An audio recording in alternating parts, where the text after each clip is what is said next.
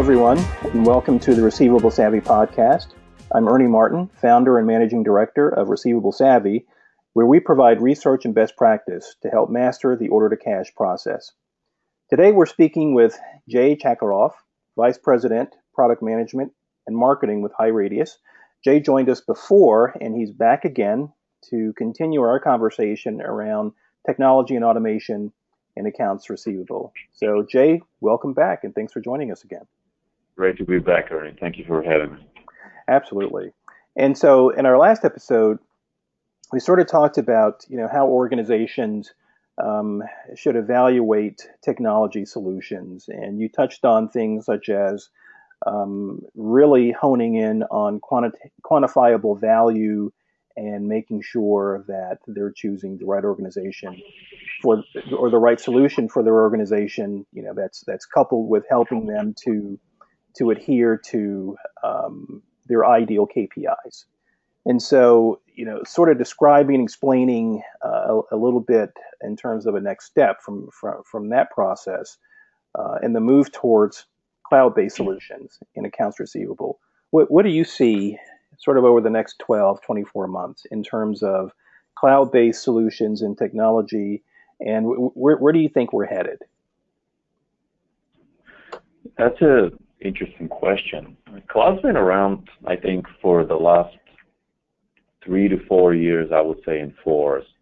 And in the last 2 to 3 years, it's been the default choice that we have seen for credit and AR teams when they're looking to automate and streamline their processes. I don't think this will change much in the future. I think the cloud model is, at this point, the best we have is a technology paradigm. It provides very easy way, an immediate way to get value out of a system. Right. But also, the interesting thing about cloud, which is different from on-premise solutions, is that you get continuous upgrades and continuously improving value out of the product, because now your vendors are able to scale better. They don't have to maintain multiple versions of their product and making sure everybody is upgraded individually. But now, rather, because one push, if it's a true multi-tenant cloud system, one push of the new functionality is immediately available to all the users, to all the customers.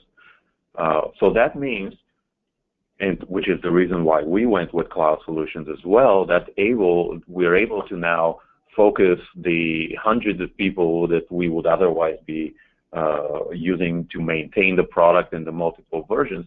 Now everybody's driving new functionality into the product. So I don't think it will change. Because of that focus on value delivery, this paradigm will not go away anytime soon. I think in the next 3 to 4 years, it will be the same. It's already become the default solution. Right. It's going to be more so in the future. Right, and we see things such as, ERP solutions historically, 10 years or so ago, exclusively on premise, and of course with the advent of things online and technology, certainly we see a move in that area to cloud-based solutions. And so with all these things moving to the cloud, and in our personal lives and our business lives, we hear that term in the cloud. But some people get nervous about that, and they're hesitant in terms of implementing automation in the cloud because there are concerns around possible security or access. How does a company like HighRadius, or how does a consultant or someone who's an advocate for cloud-based solutions address those concerns and those issues? So we used to hear a lot of concerns about security when I first started in HighRadius 5 years ago. We had to spend a lot of time educating the market about the security aspects of cloud. And I think the message is actually spreading. I think by now, the security in the last year or so, the security argument has been more or less negated. I think part of the problem is, if you think about it as security, if you want to have secure data, it has to be one of the core competencies of your company. And then you have to ask yourself, how much of an investment do I want to make in that core competency? Do I want to have all my people be the best in town at managing security, or do I want to invest in the products that we as a company manufacture and deliver, and the services that we deliver to our customers?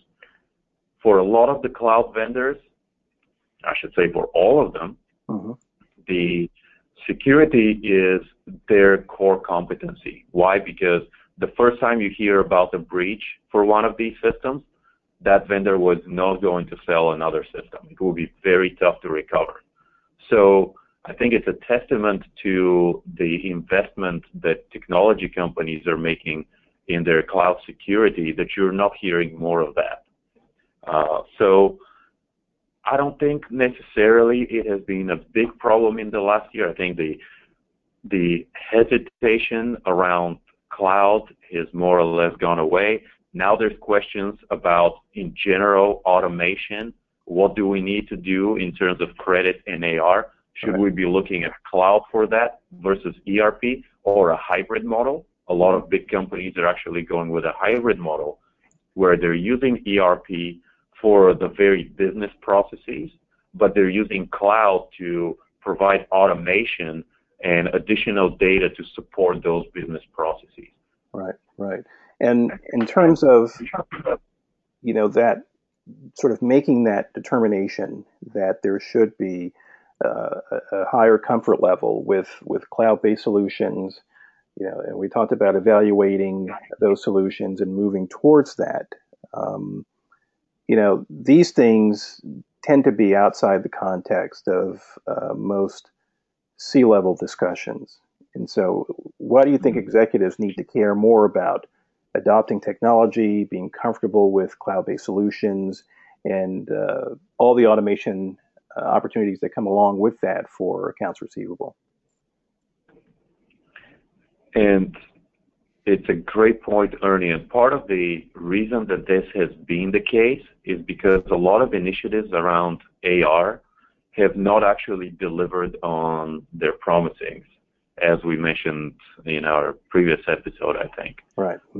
A lot of the early solutions that were sold did not have clear ROI expectations or business cases, or they were very difficult to measure. So from that point of view, AR has not been able to move away from being a cost center and a necessary evil in a lot of these situations. Right.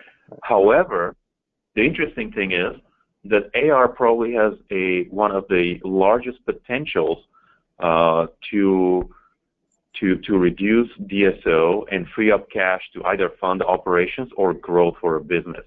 Because you already have that money, you need to make sure that you manage it better and you get paid, and that's cash that your business can now use. And trust me, CFOs are very aware of this. That's why they're looking to reduce DSO. Where the struggle has been is AR teams have not been very effective of showing that automation can reduce DSO because, frankly, a lot of early automation systems there that were out in the market did not really prove, as I mentioned, of that impact.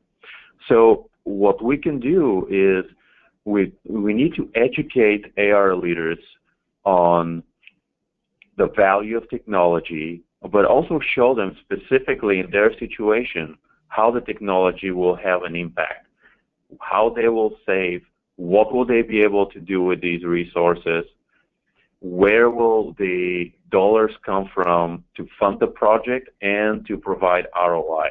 So savings, reallocation of resources, and how will that directly impact the DSO and the bottom line, the bad debt. So some of those expenses that are occurring will get reduced, and more cash will be available to fund the business. But again, AR leaders need to make that clear, build solid business cases directly to their C-suite so that they understand what the impact will be on their business.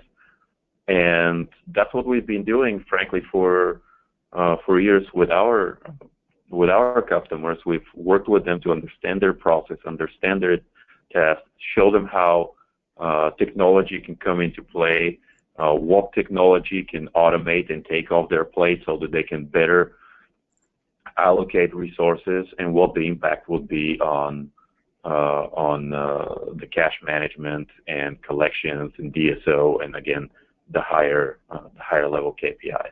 Right, exactly. And so what you're referring to is, it sounds like that's the way to get executive sponsorship. It's, specifics around DSO reduction, how to sort of transition from a cost center to a profit center. And so that's sounds like that's part of the education process, helping AR leaders to get executive sponsorship, because every organization has got competing priorities, and so they always have to determine what's going to be number 1, 2, 3, 4, what's going to get their attention.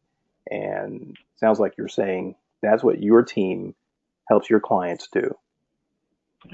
Absolutely. What we try to do is boil it all down to dollar amounts. What can you expect? What is the ROI from each project, each technology initiative, directly in terms of dollar amount for your team, dollar amount for your business. So that's what I think is the highest impact. We've seen a lot of projects where functional leaders went to their executives with a case that was based on little more than, hey, this would be great for morale. It would be great if we could do ABC, more team member satisfaction, or soft benefits like that are great, but the C-suite does not necessarily use those in prioritizing where to spend money. Right. So that's why you have to provide a solid business case. Oh, and by the way, I'll guarantee you that if your team is doing better and your folks are you're not focused on manual activities, tracking down various documentation, or figuring out who's got a specific piece of paper, or going into website to get data, or retyping from screen A to screen B. But now they're looking at working on tasks that they can directly see the impact on the team KPI, on the business as a whole. Yep. Satisfaction will go through the roof, and that's the evidence that we have seen with a lot of our implementations as well. Right, exactly. And ultimately, that's the goal: is just making sure we're maximizing efforts, and that's the key for every organization. And Jay, the time you're spending with us goes by so quickly, and we're right up against the end of this episode. But are you able to come back one more time to sort of cover some other topics with us? Absolutely, I would love to, Ernie. This conversation needs to be completed. Yes, we agree. And then perhaps we can even talk more about the red Corvette. So everyone, thanks again for joining us on the Receivable Savvy podcast. We'll get Jay to come back again, and we'll continue our discussion on technology and automation and accounts receivable. So Jay, thanks again for joining us. Thank you for having me, Ernie. Yes, and we'll see everyone next time. Thanks again.